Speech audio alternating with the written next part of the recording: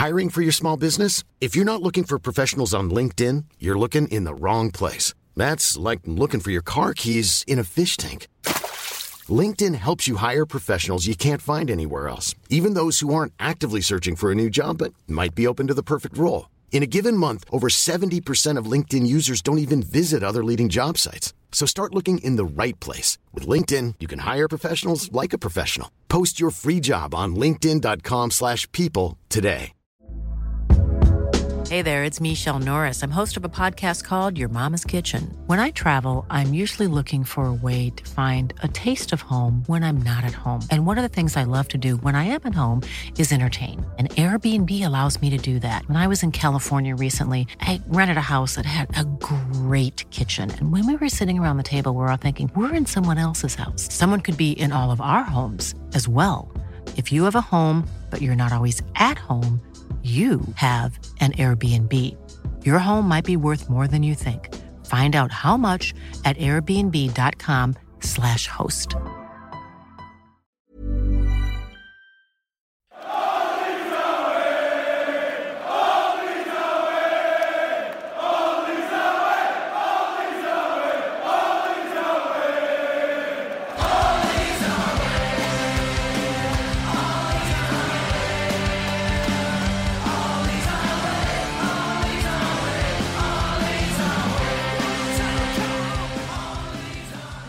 Hello and welcome to All Stats Aren't We, a podcast in which Leeds fans cast their combined eye over goings-on at Elland Road, giving scrutiny to the underlying statistics and tactical footings at work at Leeds United. I'm John McKenzie, the first Stuart Dallas goal of the podcast. We couldn't, could we? And I'm joined by the second Stuart Dallas goal of the podcast, Tom Alderson. Oh my goodness, we actually could. And finally, the Liam Cooper red card challenge of the podcast. With all of the conviction, but none of the finesse. It's Darren Driver. Darren, how are you doing? I'm very, very well, thank you. Yeah, I have to say I made some deeply improbable noises when that winner went in yesterday. It was, I think my dog felt like I was trying to communicate with him on his own level. I think it was quite the day. I really enjoyed it. And Tom Alderson, how are you? I'm very well. I actually I injured my foot when Rafinha didn't score when he was through one-on-one. Yeah, I gave myself a dead leg at that point by punching myself in the thigh. I kicked the chair, injured my foot, and then when we scored, I kicked the same foot. So like, I just doubled down on it, and it's like still hurts quite a bit. Dickhead. Yes, but I mean, all of this talk about beating Manchester City is all well and good, but the real news this week is that Adam Forshaw is in fact back playing football on a real football pitch with real human beings. And although the questions are raised that if Adam Forshaw plays on a football pitch and there's no one there to see him, did it ever actually happen? But it's the beginning of, hopefully, the possibility that we might actually see Adam Forshaw playing for Leeds at some point. My wife's harp is out of the room, otherwise I'd give us a nice ringing C chord at that news. But all excitement to look forward to. There's an under-23s game on Friday, and Adam Forshaw could be playing in that. So get it in your diaries, set the clocks, call your relatives, make sure that everyone knows the good news. But I guess we should get back to the little matter of a 2-1 win against Manchester City away from home. I'll start with the usual custom of how did that feel? Tom Alderson, how did that feel? Fucking brilliant. It was that's probably like the two Man City matches are probably the only matches this season where like I've properly enjoyed them and as much as I can due to like everything going on, like no crowds, not being at the stadium. Because I was watching yesterday and I was optimistic when the City team sheet came out, because obviously it's still a very good team, but it's probably not even their second best team, which is ridiculous to say it is, because when you look at their bench. Because I thought, we could have a go here, and then we scored, and I was like, we could definitely get something. And then I was really wound up by the red card, and when I calmed down, I realised it was right, but I was very wound up at the time, and then I was just expecting nothing. But I think my heart rate must have been about 200 beats per minute in that second half, because I felt like I was about to have a heart attack. And then like I'm sure we all did, I just ran around my house celebrating when Dallas scored that last minute winner. This is very much travelling into the realms of counterfactuals, but do we kind of think that the red card in a way actually helped us, in that if we'd have not gone down a player, we probably would have carried on playing the way that we were playing in the first half, and we might have been a little bit more open? Yeah, that to an extent I can imagine that's true, because we probably wouldn't have well, we definitely wouldn't have sat back. We know that more than enough now. So we'd have probably, you do expect that they'd have brought on like Foden and I can't remember who they brought on, but even like De Bruyne or Mahrez might have come on. And you could see them easily coming away with like a 2-1 win and us being happy with the performance, only losing 2-1 and giving a good show. So yeah, I think I can see that being true, that actually having to sit back for once might have done us a favour. I'm not sure about that, because I think at fairly regular intervals throughout the first half, we were getting in behind their fullbacks and causing them problems in a way that we really weren't able to in the second half. And although the result obviously came out in positively for us, and that was amazing, to an extent, I did feel like it ruined the second half as a match. And I was kind of grumbling about how, we really weren't, apart from, maybe 2 or 3 times just in the last 5 minutes, we basically spent the entire second half not being able to get out of our own half at all. And that, I felt we were defensively disciplined in the first half and able to cause them some problems. So I suspect that the second half would have carried on in much the same light, and I'm not sure that the necessary, you can never predict the outcome, but I think the pattern of the game in the first half was really quite actually suiting us, because City weren't making a great deal of chances, but we were causing them significant problems, particularly in behind Mendy. Sterling had a chance, didn't he, that he sort of dragged wide, and then there was the one in the second half with Bernardo Silva that I don't know how he didn't hit it on target.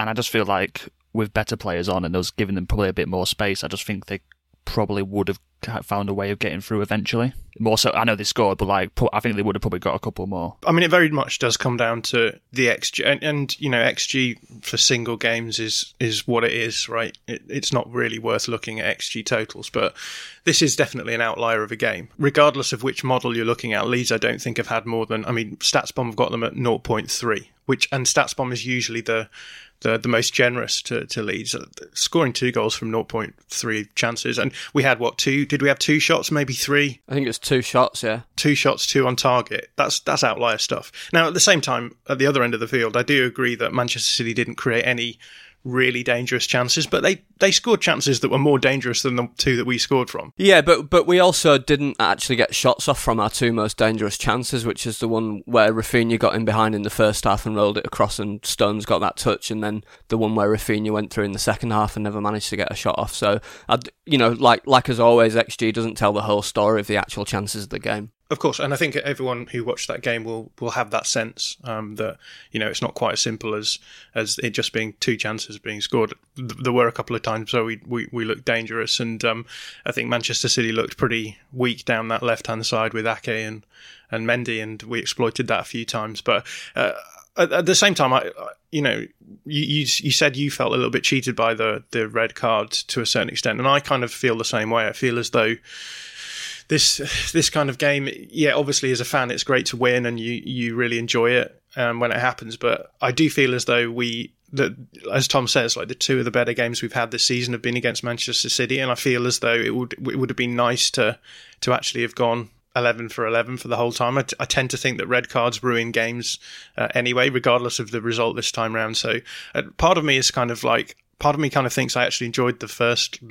fixture between Manchester City and us more, because I think we matched them in that. We looked competent in that game, whereas this game was like we were completely dominated in the same way that we were dominated we were dominating in games last season and losing. And a part of me, maybe it's just the broken brain part of me, but just sort of feels as though there's a little bit of injustice to that kind of thing. And I just like the neat and tidiness of like going out, playing well and getting a result, rather than, going out. We played well, of course, but sort of smash and grabbing a little bit, I suppose. Absolutely, and there are 2 things about that really for me. One of which is that although I felt cheated by the red card happening, I don't feel cheated by the decision for the red card, which I felt was absolutely the correct decision, and I just want to kind of say that really clearly.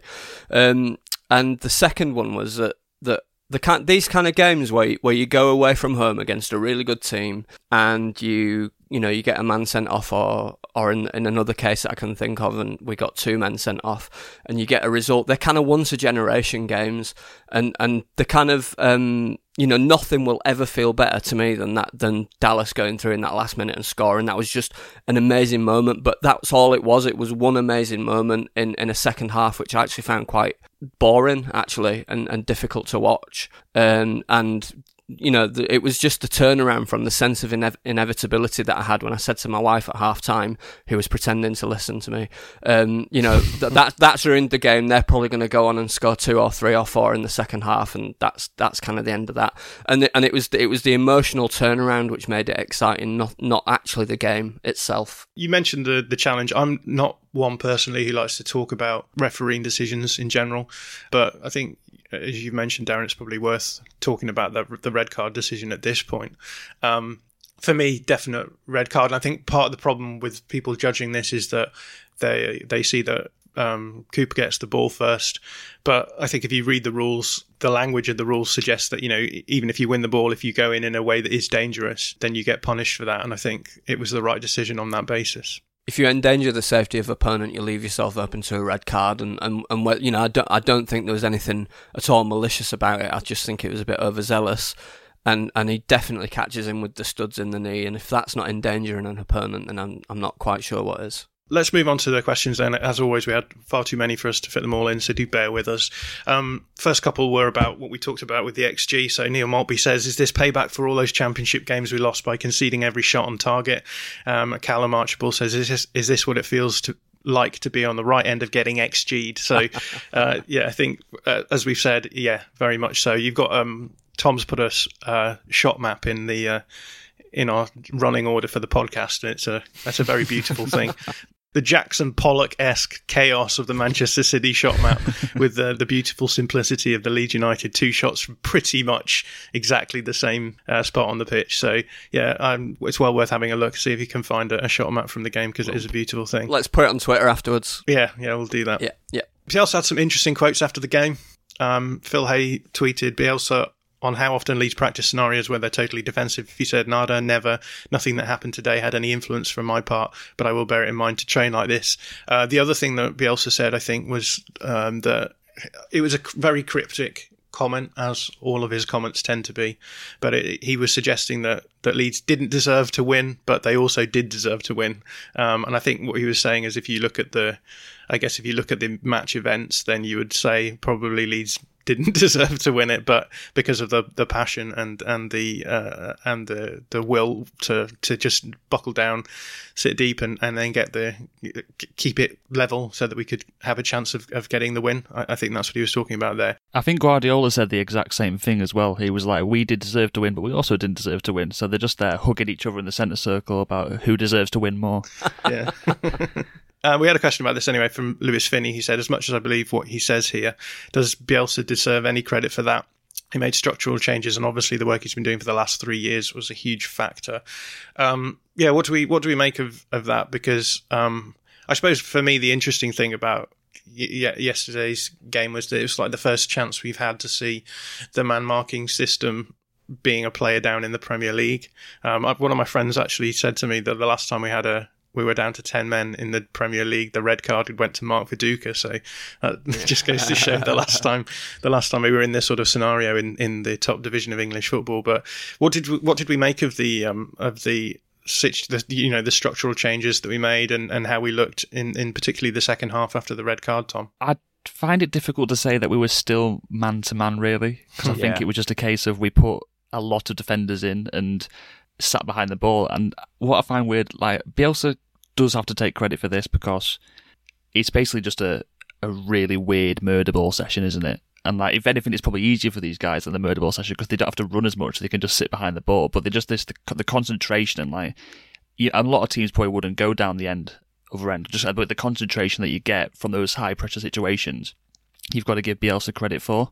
I also, just to go back to another point we were talking about earlier, I don't know how fans of other teams do this, like West Brom, where they sit behind the ball and then we'll try and bag one of these every game. I just couldn't deal with it for more than 45 minutes.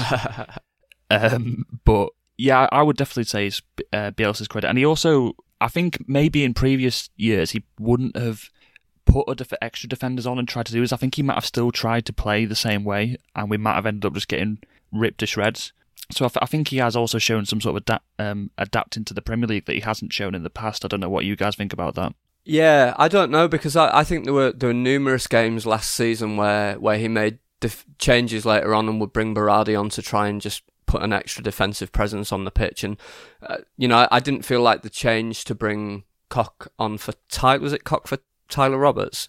I didn't necessarily feel that was a bad call, but I actually think that in kind of giving the praise to the players by omission of praising himself, I think Bielsa's got it absolutely spot on, because I felt that really that was a result that was generated just by the sheer force of will, by the sheer force of commitment, by determination, the stuff you can't measure, the stuff that we don't normally talk about on this podcast, because you just simply cannot kind of put any tangible measure on it. But I thought we defended our 18-yard line absolutely magnificently, and I agree. I thought to an extent we did, kind of abandon the man-to-man system, particularly as they got closer to the box.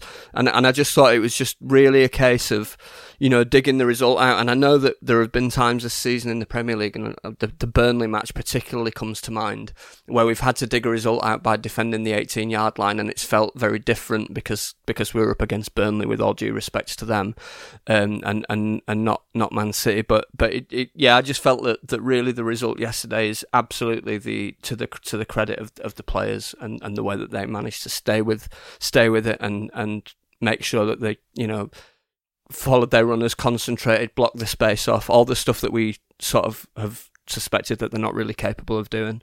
For all Man City's dominance, Meslier only really had one difficult save to make in the entire match. Yeah, I think a few things to say here. First thing is that, as you mentioned, Darren, it's hard to read into what Bielsa says, because I think a lot of what he says in press conferences is much designed to be heard by his players than it is to be heard by the public.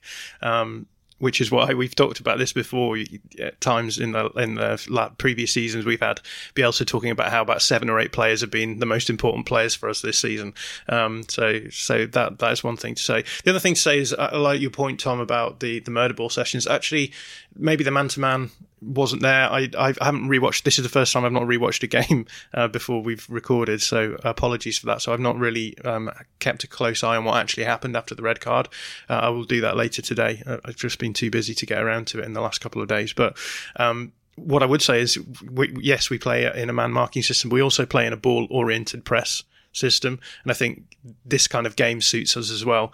We've got a lot of players who are good at getting to the ball and just sort of closing down opponents, and again, Tom Woodhead pointed this out in the preview episode, just saying actually playing man-to-man and pressing against a team like Manchester City actually probably works for us quite well, because they are trying to manipulate through moving people around and finding space, and we know from the opposite direction what it's like to be playing against teams where you're obviously playing better football than them, but you don't get quite the chances that you need to. But that still requires for defenders to play well, and I think the fact that we are used to playing in those sorts of scenarios where we have to get to the ball quickly, and Calvin Phillips I thought didn't look particularly great in the first half, but in the second half really came into his own, because that's the sort of game he likes to play.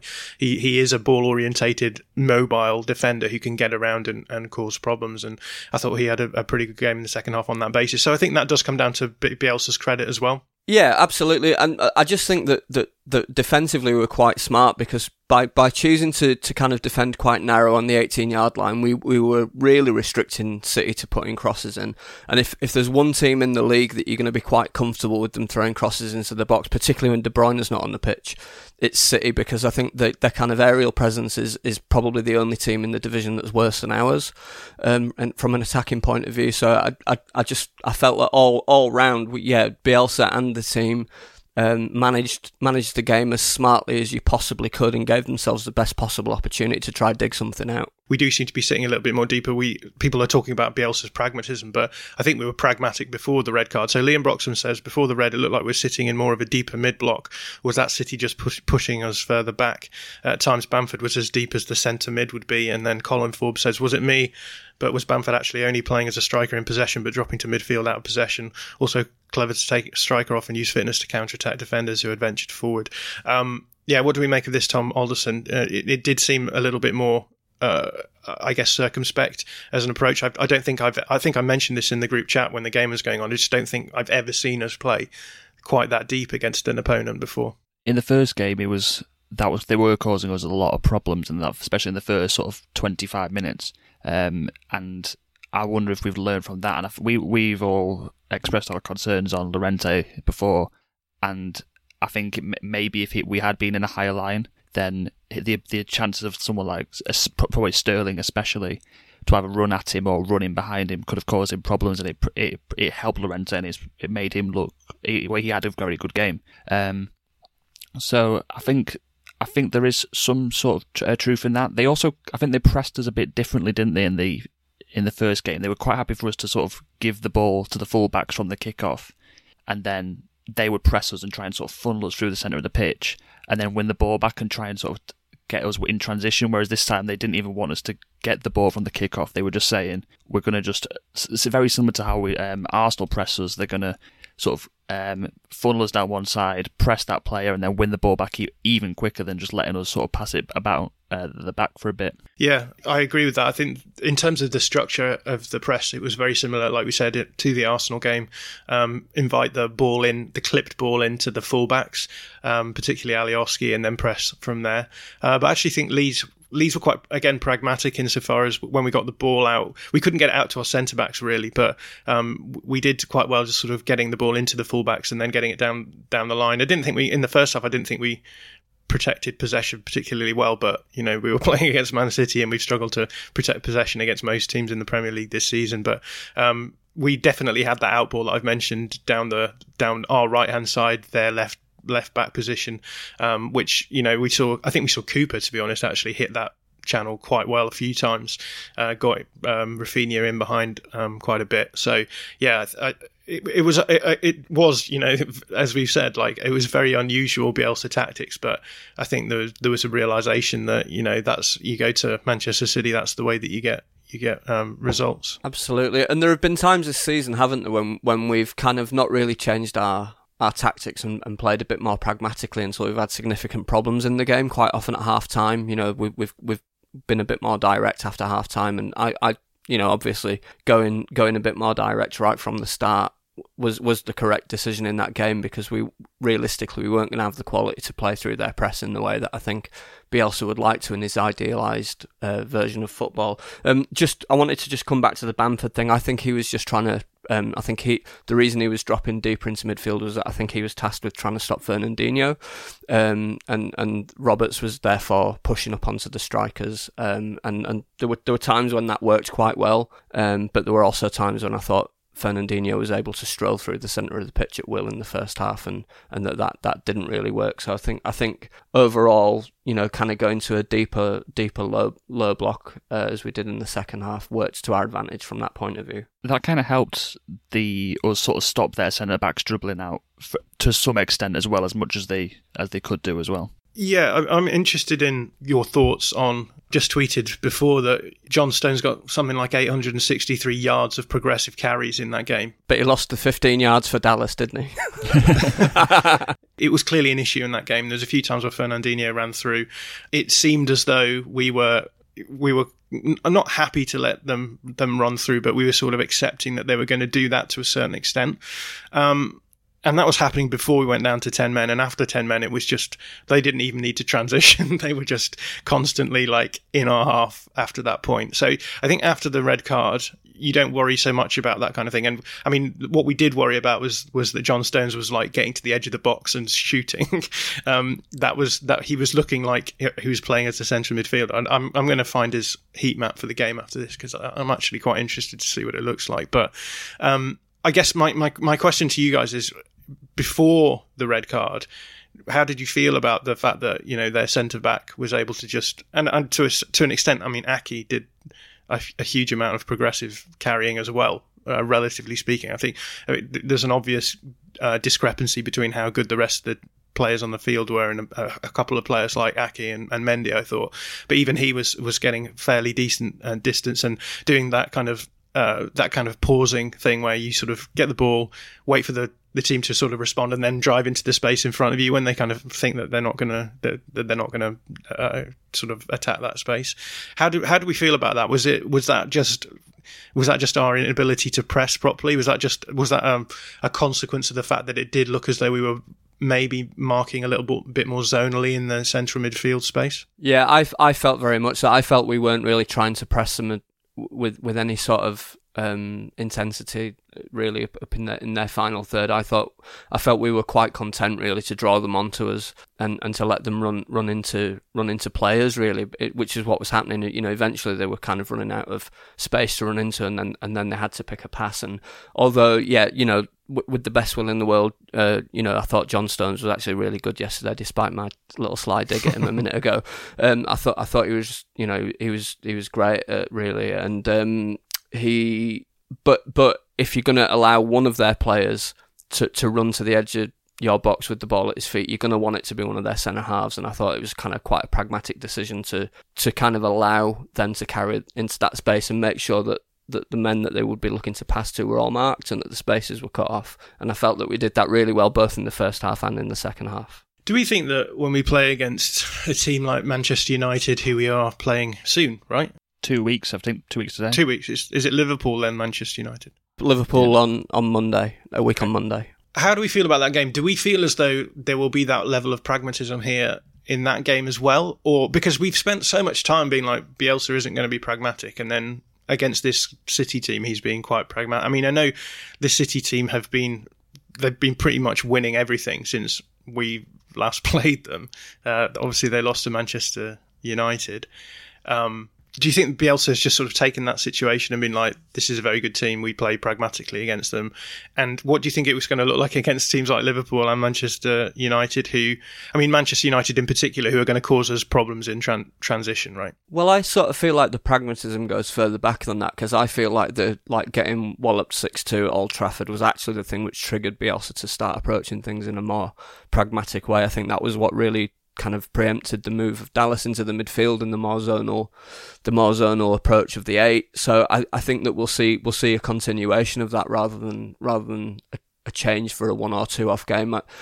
I feel like we were all saying, weren't we, after that Man United game, that we've really got to stop emptying the midfield so quickly that we can't have both the 8s going beyond the ball.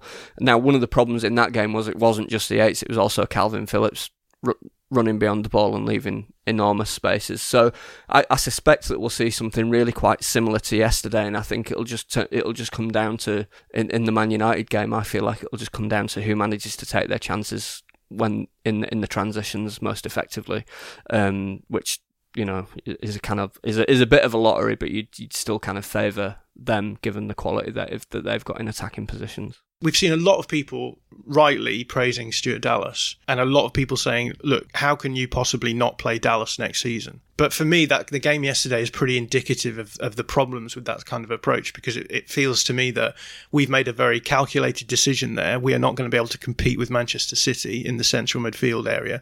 So we're going to essentially play defensively, and we're not going to try and possess the ball. We're going to try and decompress really quickly through Rafinha, who is our creative outlet, and see what we can get. And it feels to me that if you have that attitude in approaching games in the future, I mean, obviously, when you're playing against Manchester City, that's all well and good. But the question for me is, do you want to be that kind of team then that sort of starts digging in against teams to stay in the Premier League? We've been very critical, I think, of clubs like Sheffield United, who, you know, they played good football in their first season in the Premier League, but they didn't make those sorts of transfers that they maybe should have done to actually improve the quality of the game that they play. For example, we've talked a lot this season already about how we can't protect possession. Bielsa plays a certain way where he wants to possess the ball. For me, the issue here is that if we get into the mindset of being like, you know, we are good enough to beat teams like Manchester City in outlier games like this, the problem is that you lose sight of what it is that Bielsa probably wants to do in the long run, and you start playing a form of football which takes your best players as the ceiling for the club, and you develop your tactics around those players. Whereas what you should be doing is as we talked about before, and Bielsa does, is have this idealistic approach to tactics and say, how can we play better? How can we start, you know, turning teams over in the mid-table in the Premier League and becoming not the underdog in those games, but the team who deserves to win and who teams are fearing for. So I guess my question for you guys is this pragmatism just sort of, we're playing Manchester City, or and that's that? Or do you think that we will see it sort of creeping in general? I think it's because we're playing Man City, and well, I'd hope it's because we're playing Man City, and I think the long-term plan you'd imagine is to improve. Like we'll try and play this in the same way, and if you can improve the squad, and I know people have said, oh, we should play Dallas, but if you can get a player that can do what Dallas does but better, then obviously it's going to raise the level of the squad, and obviously the long-term goal is then to be able to impose yourself on these teams. We're a long way, and we're probably never going to be able to do this to Man City, but just to some teams, say like Leicester or even like sort of Villa and those sort of teams just below Europe, the aim is got to be able to impose yourself on those teams by just improving the squad and playing the way we have. And I think the reason why, if you play the style of football we do, you can improve, and like you can play it with the level of players we've got. It's sort of easier to improve, I think, and sort of stay in the league rather than sort of like I'm going back to West Brom again. There are other teams that do it there. You just try and sit deep and try and nick a goal as we do yesterday, and it's just a very low percentage play. Like, 'cause how often are you going to score 2 goals from 0.3 XG? Whereas I think this year we've kind of matched our XG, so we are where we are because we should be, and we're not going to. We could probably go another 3 years and not nick a 2-1 against Man City from 0.3 XG quite easily. I think that one of the things we've done really well, and I know I keep talking about the game at Old Trafford because I think it's a real watermark in our season, and I think that what we've done since then is we've tried to narrow the gap between our best results and our worst results, and I think that was the kind of low point of our season in the sense that it was clear that if we came up against really good teams and we tried to go at them in the same way that we went at teams in the Championship, that teams like Man United, like Spurs with their attacking talent, to an extent like Arsenal, we're going to be able to pick us off because they've got a great degree of quality. So I actually think that what Bielsa's done is he's made a pragmatic decision, which is just really about getting us through the second half of the season without taking as many thumpings, and giving ourselves a chance in games like the Chelsea game the other week and like the one yesterday of at least trying to nick something in those games, and it's I accept that next season, and in fact what I really want is next season I want to see from the summer, I want to see signings improve the lowest quality parts of the team. I want to see, a left back brought in who can support our build up play. I want to see an 8 who can go in.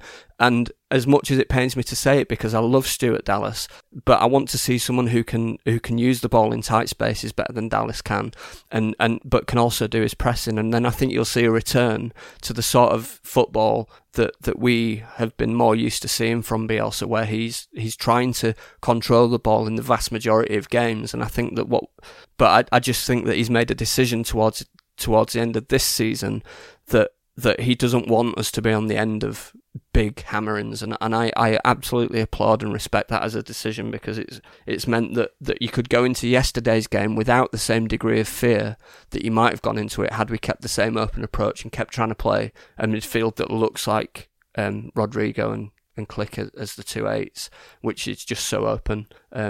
So it's a bit long-winded, but no, I agree. I totally agree, and I guess the point is that what you want in our team next season is we want to be able to play our high press. I don't think we've high pressed well for ages. Maybe even back to that, that Manchester United game. Maybe that's when it started turning around. Once we started playing Dallas as a zonal 8. And look, Dallas's pressing numbers are way down. Like we've talked about this before, and that's because he is encouraged to be pragmatic in those scenarios and to make decisions about whether to press or whether to drop deeper and help out with his centre midfielder partners. And it's worked out well for us. But I think Bielsa will have this ideal plan where you bring in someone who is able to do. It's not even able to do the work that Dallas is doing. Who's able to do the work that Rodrigo isn't able to do. I think that's what it comes down to. And you bring in an attacking player who is very pressy, is good off the ball, but also has a level of creativity which is going to be higher than Stuart Dallas, because with all the best will in the world, and I love Stuart Dallas as a player, I love Stuart Dallas as a person, which I think is, arguably more important in these scenarios as a fan. But at the same time, this is what modern football is. We are a podcast that does look at the processes and looks at improving. So I do feel guilty sort of not passing off Dallas, because I think that he'll be around for the rest of his mainline career. But I think that what we do need is we need someone who is able to do pressing, creativity, and is able to play a little bit further up. And so we don't need that zonal player, and with someone who can possess the ball better, so we're not constantly losing the ball. And so, and that's got to be the thing. But then we are going to talk in a minute about how great Stuart Dallas is. So take all of this with a pinch of salt. Yeah, absolutely. And just to kind of follow up on that point, John, like you say, Dallas is going to be around next season, and he's going to be the first backup for 3 positions. He's going to be the first backup for left back and right back and in the eights. And he'll probably get, I think there will be games next season where Bielsa decides to take a similar, more pragmatic approach like he did yesterday, and he'll play as an 8 as a first choice. And that'll be absolutely the right decision. And he'll be a backup where you go, he'll probably play 25 to 30 games as a result of that, and you'll go, well, he's just going to do a really solid and great job, and he'll be trying to win his shirt, so that's fine. Cool fact, a crocodile can't stick out its tongue. Also, you can get health insurance for a month or just under a year in some states. United Healthcare short-term insurance plans, underwritten by Golden Rule Insurance Company, offer flexible, budget-friendly coverage for you. Learn more at uh1.com. Hey there, it's Michelle Norris. I'm host of a podcast called Your Mama's Kitchen. When I travel, I'm usually looking for a way to find a taste of home when I'm not at home. And one of the things I love to do when I am at home is entertain. And Airbnb allows me to do that. When I was in California recently, I rented a house that had a great kitchen. And when we were sitting around the table, we were all thinking, we're in someone else's house. Someone could be in all of our homes as well. If you have a home, but you're not always at home, you have an Airbnb. Your home might be worth more than you think. Find out how much at airbnb.com/host.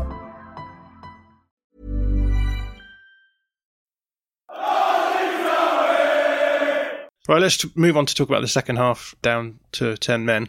Rehan says, how bloody well did we play? Second half, dug in, held our ground, defended brilliantly and won it, all of them man of the match.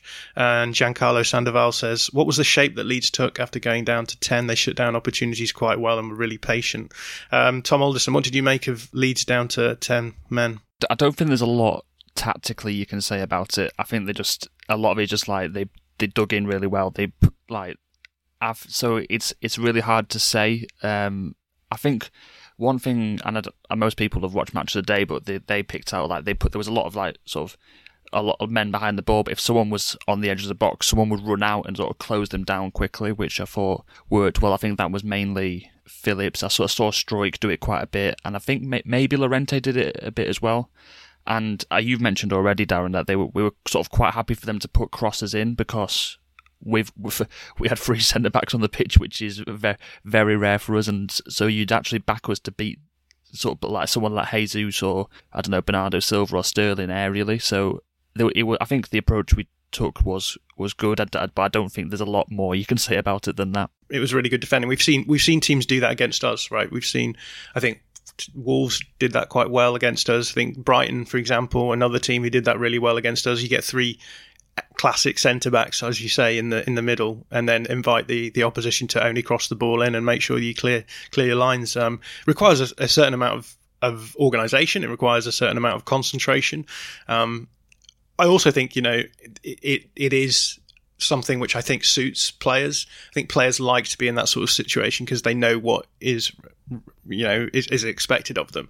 And I think in a system like Bielsa's, which is really complicated when you're sort of playing positional play, that you're trying to build up the ball through and create space and overloads and whatever. It's quite nice. But I'm sure the players quite like going back to basics and just being like, we know what we've got to do here.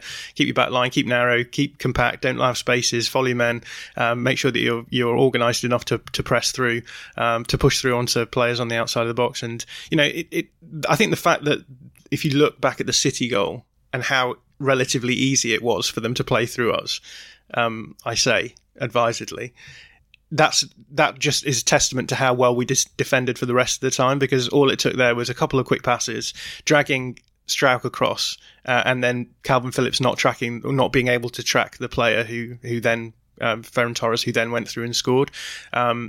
It looks that simple when you get it right, but there was a good 60 minutes of that. It felt like that we were just, it's not 60, but it's 50 minutes of that at least, plus stoppage time at both halves. So it was a decent chunk of time that we had to constantly make sure that wasn't happening. Yeah, absolutely magnificent, and as a defender, you should love that sort of thing, getting your foot in, heading things, tackling people, knocking people out of the way. That should be that should be absolutely bread and butter, and I thought they all, and I know that I've been critical of Llorente in the past and whatever, but I think that he was quite good because his task was really clear. He didn't have to make any decisions really. He just had to make sure that he got to the ball, followed his man when the attacker was close to him, and yeah, they were superb. It looked to me like we just decided to go basically with a 5-4, and then spring Costa and or Rafinha when we got opportunities to do so,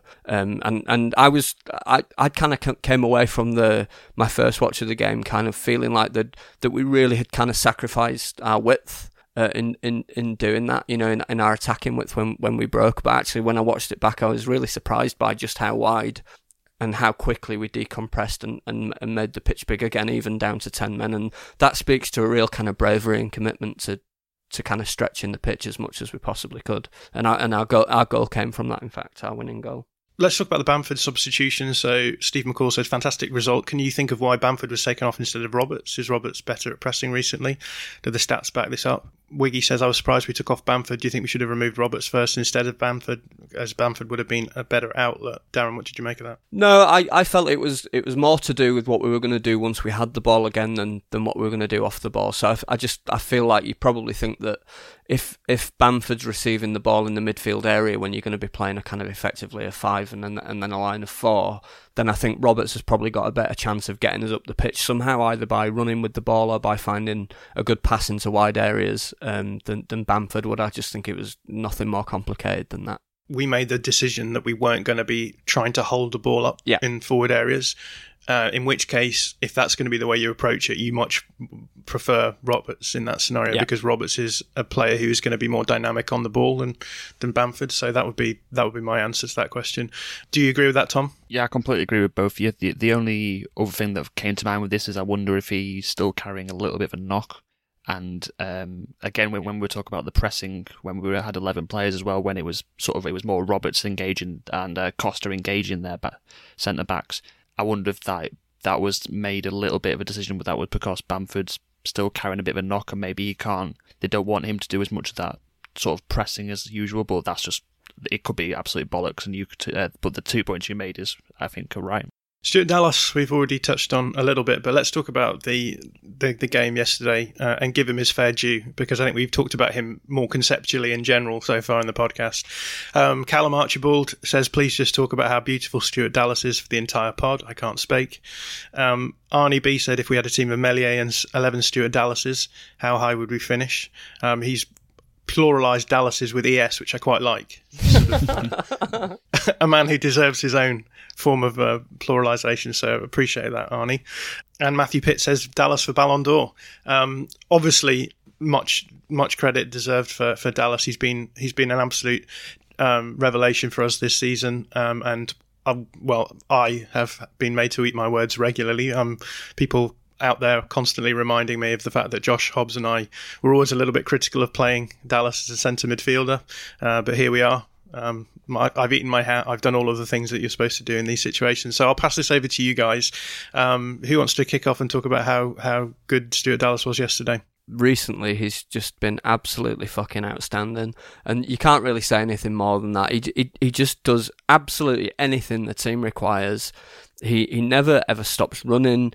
I think I said after the Crawley game that one of the things that I really admire and like about Dallas is how, for the rest of the team, he kind of sets the physical standard and make, he kind of keeps everybody honest, because he's always going to be working at 100% of his capacity throughout the entire game. And I can't think of anyone that deserves getting the 2 goals more yesterday, just because of the way that he has managed to help Bielsa to solve some really quite clear problems that we had with the team.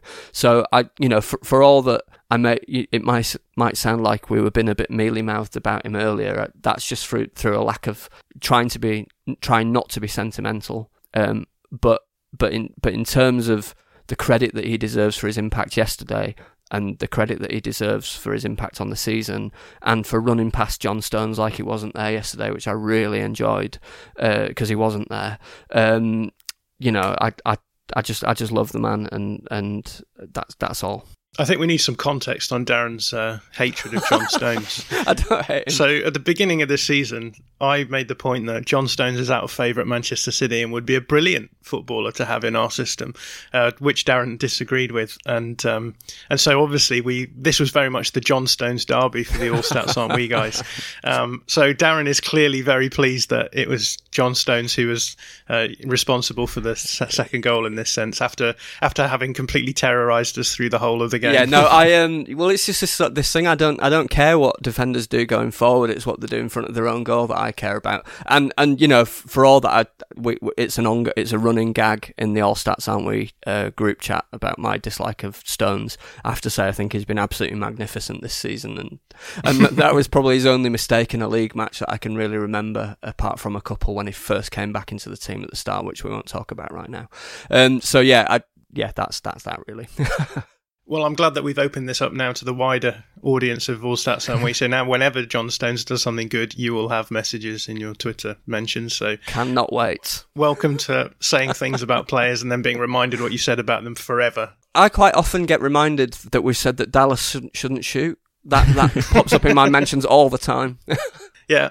Well, and again, I think the wider Leeds community has us to thank for the fact that we pointed out that Stuart Dallas likes to shoot from outside the box and is now the player with the most goals from outside the box in the Premier League, I believe. So yet another reason why we should be praised for our bad takes rather than bemoaned for them. But Tom Alderson, I'll give you a chance to talk a little bit about Stuart Dallas if you want. We'll ignore the fact that we said that we don't like him shooting. We'll stick to the point where we just pointed out he shoots a lot. Don't tell everyone. Yeah. Just ignore that bit.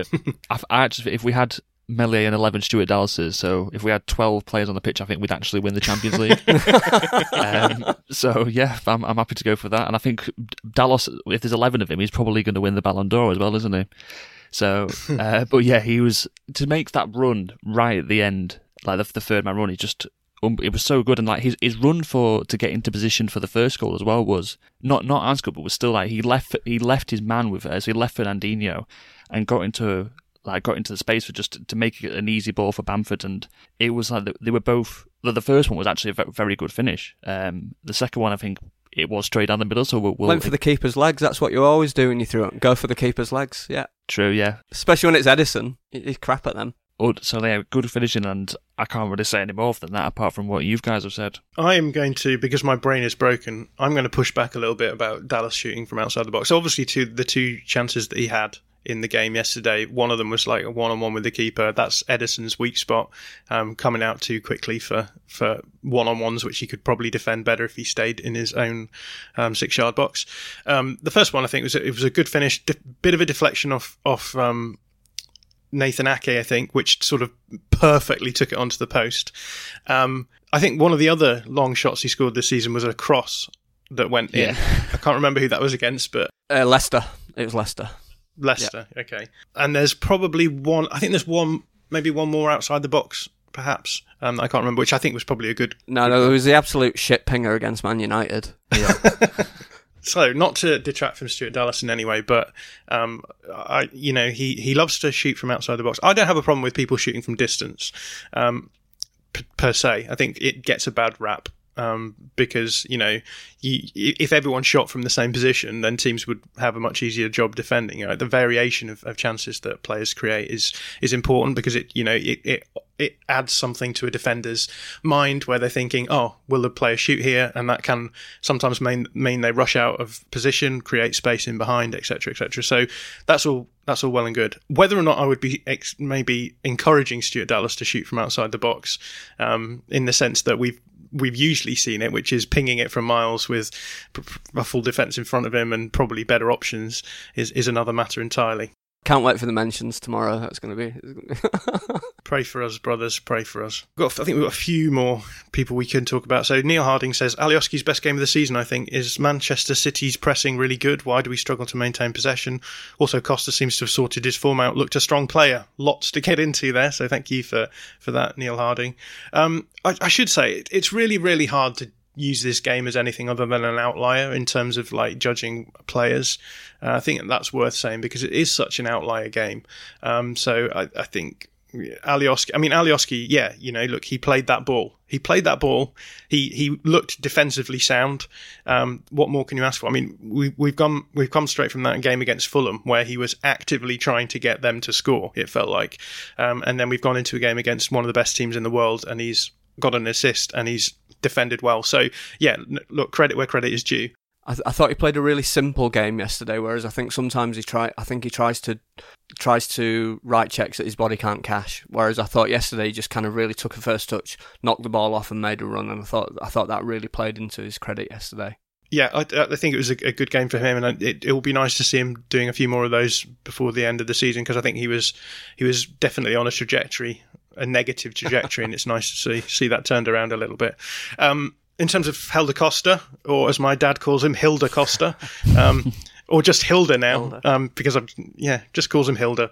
I think mainly to wind me up, but here we are.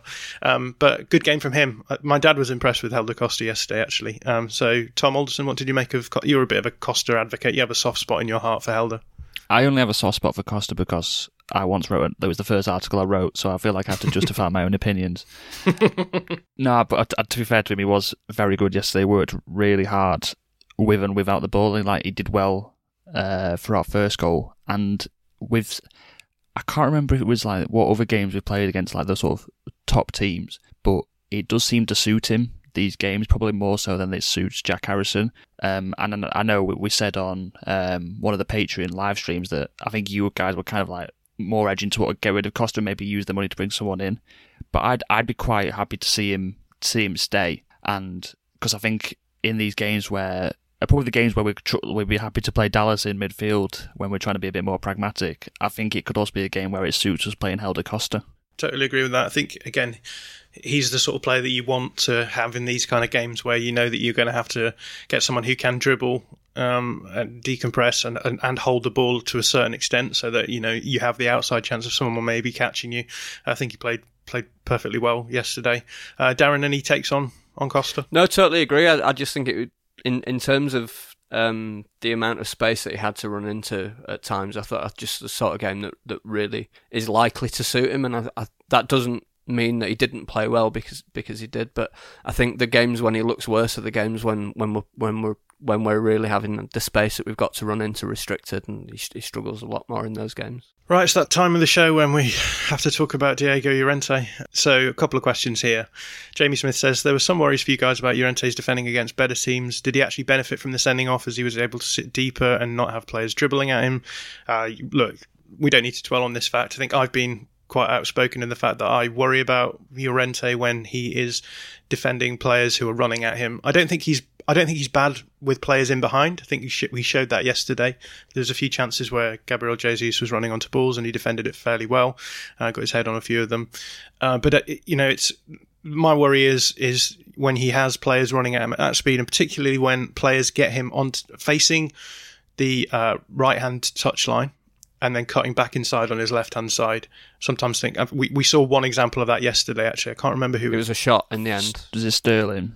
There was a shot that came in and he did fairly well in that one, but there was another time where he went to the byline and basically got sold down the line and the player came back inside as well. But yeah, I think for me, the game did suit him after the red card, I think, just because everything was a bit more compact and, he's very good at, I think, sweeping. I think he's a decent sweeper player. So if there's a player making the tackle in front of him, he can then step up and does quite well there. I do have other criticisms of Llorente's positioning, but we won't get into that now. And I think at some point I am going to do probably a video analysis of Llorente, because I think the conversation about Llorente has now become so polarised between people like myself who have made critical comments of him having to sort of confirmation bias everything one way, and then people on the other hand who think that he's the best defender that Leeds have ever had on the other, which I don't think is the case.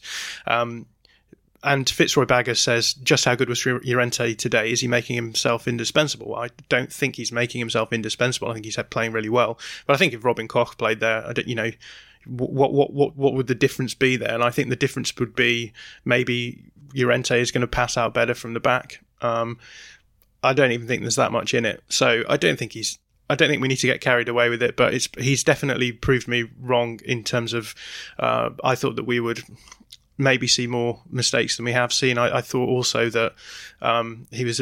we don't need to talk about this too much longer because I know it bores everyone, but I'll pass this over to you guys.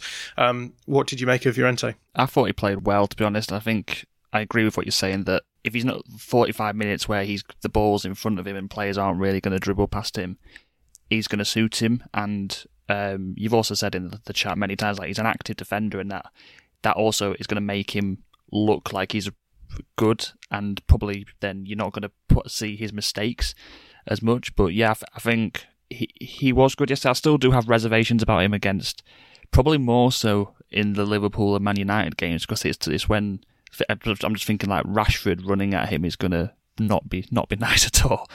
But he's not indispensable, but I would say that he's obviously it's his position at the moment, that right centre back role, and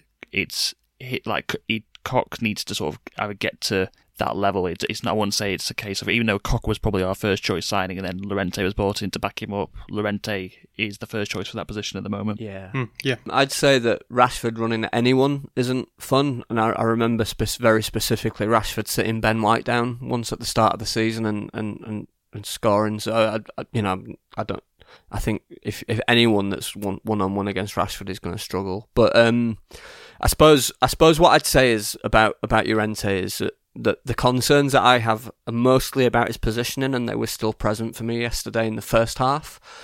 But they didn't lead to any big chances. They didn't lead to any particular mistakes, and it may just be that he's someone who I'm just going to have to get used to his positioning not being what I personally like to see from defenders, and I am prepared to accept that. The other thing that I want to say is that although I've got reservations about Llorente, whenever I've got reservations about a player, whenever I criticise them, I want them to prove me wrong, and I want them to be better than I think they are. And I think that he did play very well yesterday. I thought he defended properly for the most part. In a game where that was absolutely what we needed him to do. There were 3 occasions in the first half when I was a bit unhappy with him, but beyond that, I felt he was really solid. He's a fine line defender. I describe him as. I agree. And what I mean by that is that he commits to challenges, and at the moment it's coming off. And I just think that, as we saw with Cooper yesterday, Cooper's maybe a little bit like this as well. I think Cooper's maybe a little bit of a fine line defender, and I just kind of find it funny that what is perceived of as being absolutely awful in Cooper is not conceived of as being absolutely awful when Llorente does it. And I think it's largely because it's come off so far. But even in the game yesterday, there was one moment where, he came through, cleared the ball out of play. But, if he gets the timing that slightly wrong, you just kind of think it's going to be a tackle similar to Cooper's. There was the chance, I think, against Sheffield United where I think it was McGoldrick won the ball off someone and he was one-on-one with Llorente and took a heavy touch. And it's those sort of situations where I think if he gets the timing wrong on his challenge there, he's gone all in for it. But in the Premier League, players are good enough to exploit that. And I think, it's only a matter of time before we see something like that happening. And then the question is how people feel about that kind of thing.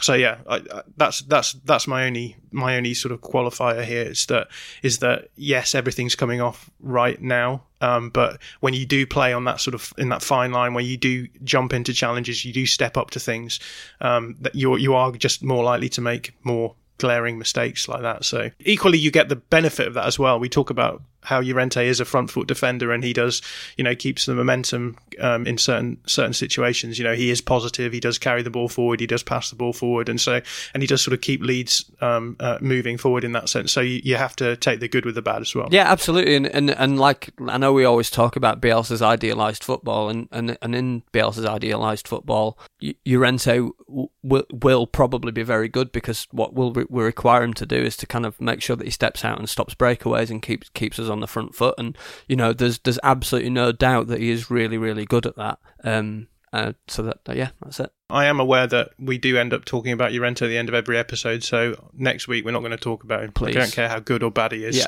good. He's going to score a hat-trick next week. No questions about Llorente next week, and if there are, we'll just ignore them. Yeah.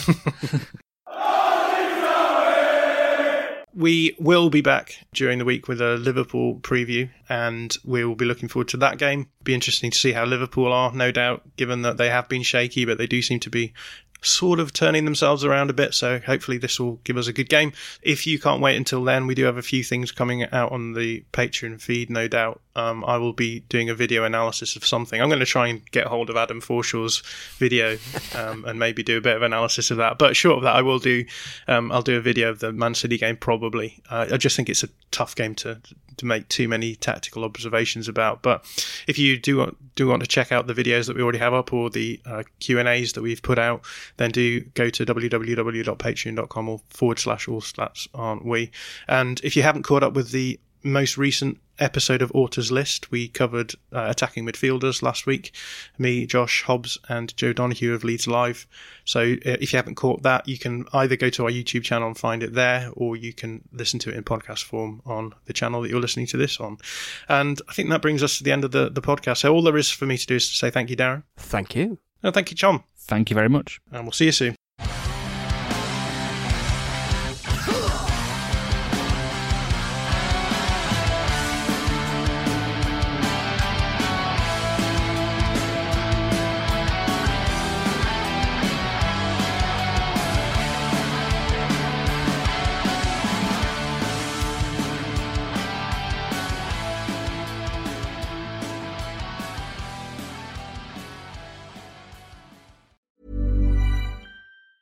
Planning for your next trip? Elevate your travel style with Quince. Quince has all the jet-setting essentials you'll want for your next getaway, like European linen, premium luggage options, buttery soft Italian leather bags, and so much more. And is all priced at 50 to 80% less than similar brands. Plus, Quince only works with factories that use safe and ethical manufacturing practices. Pack your bags with high-quality essentials you'll be wearing for vacations to come with Quince. Go to quince.com/pack for free shipping and 365-day returns. This is the story of the one. As head of maintenance at a concert hall, he knows the show must always go on. That's why he works behind the scenes, ensuring every light is working, the HVAC is humming, and his facility shines. With Grainger's supplies and solutions for every challenge he faces, plus 24/7 customer support, his venue never misses a beat. Call quickgrainger.com or just stop by. Grainger, for the ones who get it done.